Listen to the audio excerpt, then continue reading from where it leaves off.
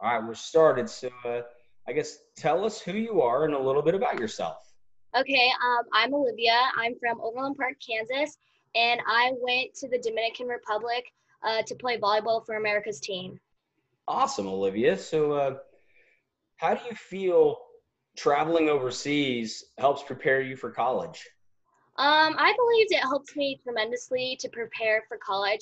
I know that I was having like a hard time not being able to do things on my own. So this opportunity gave me to spread my wings and be able to do things on my own. I was able to see uh, what like the life would be if I was living on my own and meeting new people.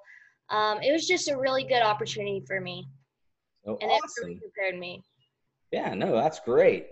And what would you say to another kid that's thinking about playing overseas?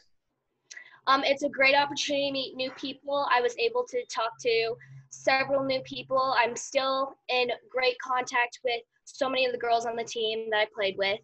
I made friendships with different players that we played against, and we had the amazing opportunity work in the dump in Sosua, and that was so eye-opening for me. And I will never forget that day because it was so eye opening and made me feel like think about how grateful I am about what things I have.